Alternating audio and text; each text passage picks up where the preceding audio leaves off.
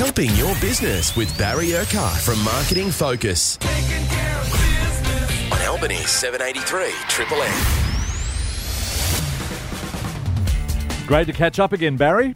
Anthony, as always, my pleasure. Now, the final quarter of 2023 was a period of multiple events and widespread discounting. The overall sales and revenue apparently didn't benefit, and the margins and profits were squeezed and contracted. And for some larger traders, it was a time of profitless boom.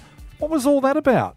Well, it was interesting because the Australian Bureau of Statistics released their figures only yesterday, and interestingly enough, the declaration was that the sales, both in Christmas and Boxing Day, were a lot worse than retailers and other commentators had anticipated. And I think that's exactly the point. The consumers have become hardened. They become conditioned. They're expecting that there's going to be sales.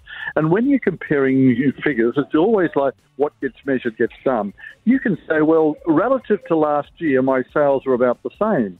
But if you've got a 50% off sale, that means you've got to move twice the amount of stock. That means your margins are squeezed, your profitability goes out the door. And are you going to measure sales, units sold, or profitability and margin? So it's what's going to be measured that's the critical issue. And so consequently, we repeatedly get this type of situation where we get a profitless boom. Oh, sales are going well, units are going out the door, but there's no profit to be made, and that's why there is now a record number of closures and liquidations happening as we speak right throughout Australia. Why is it, though, that price discounting is so dominant in advertising? Lack of imagination, lack of creativity, and above all else, a lack of differentiation.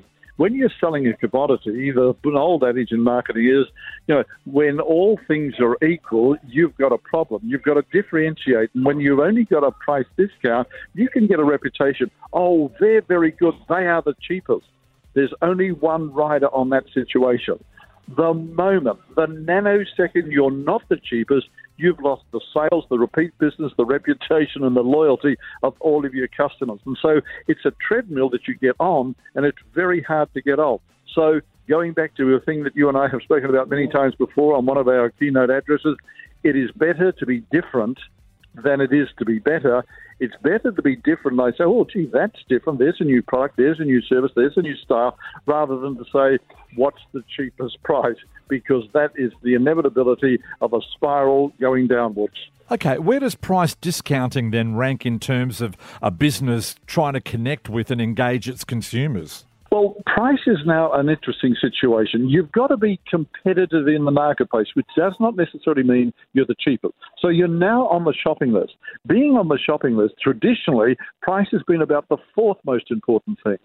Because of COVID, because of the sensitivity, and above all else, the filter through which all people look at life today is the cost of living, price is now the third most important thing in determining where they shop, what they buy, what brands they seek out, and what they go back to. So it's a very interesting point.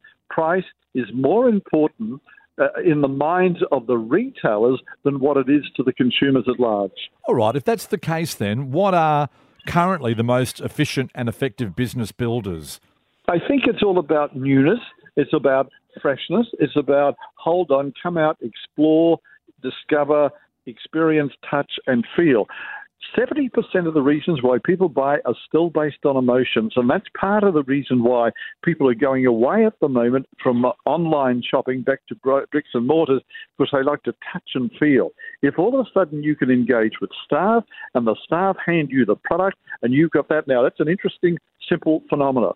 When staff hand a consumer a product, there's a greater probability, to the extent of 60% greater probability of a purchaser buying, because they don't want to let it go and give it back, than what it is there. So you've got to reach out and connect. Now, that's connection in communications, interpersonal relationships, eye contact, but above all else, let the consumers engage with the product and they get an attachment to it, and therefore is a major contributing reason for the conclusion of a sale. Yeah, that's fantastic. I remember when I worked at Jeans West, I always tried to get them to try something on. Once they tried it on, they looked way better in that outfit than what they had walked in with. And also what you've done, you've invested their time. People hate to think Well, I've been here, I've walked into the store, I've gone into the fittings, I've tried it on, I've looked at it, I've asked them what they thought. Now, that's all. Do you mean I've got to go now down to the road to another retailer to look at the... No. So you've invested in time, and in marketing, retailing, and customer service, time and timeliness equates to value. Barry Urquhart of Marketing Focus. Thanks for your time and your insight, Barry. Talk again next week. Looking forward to it, Anthony. You're on Triple M.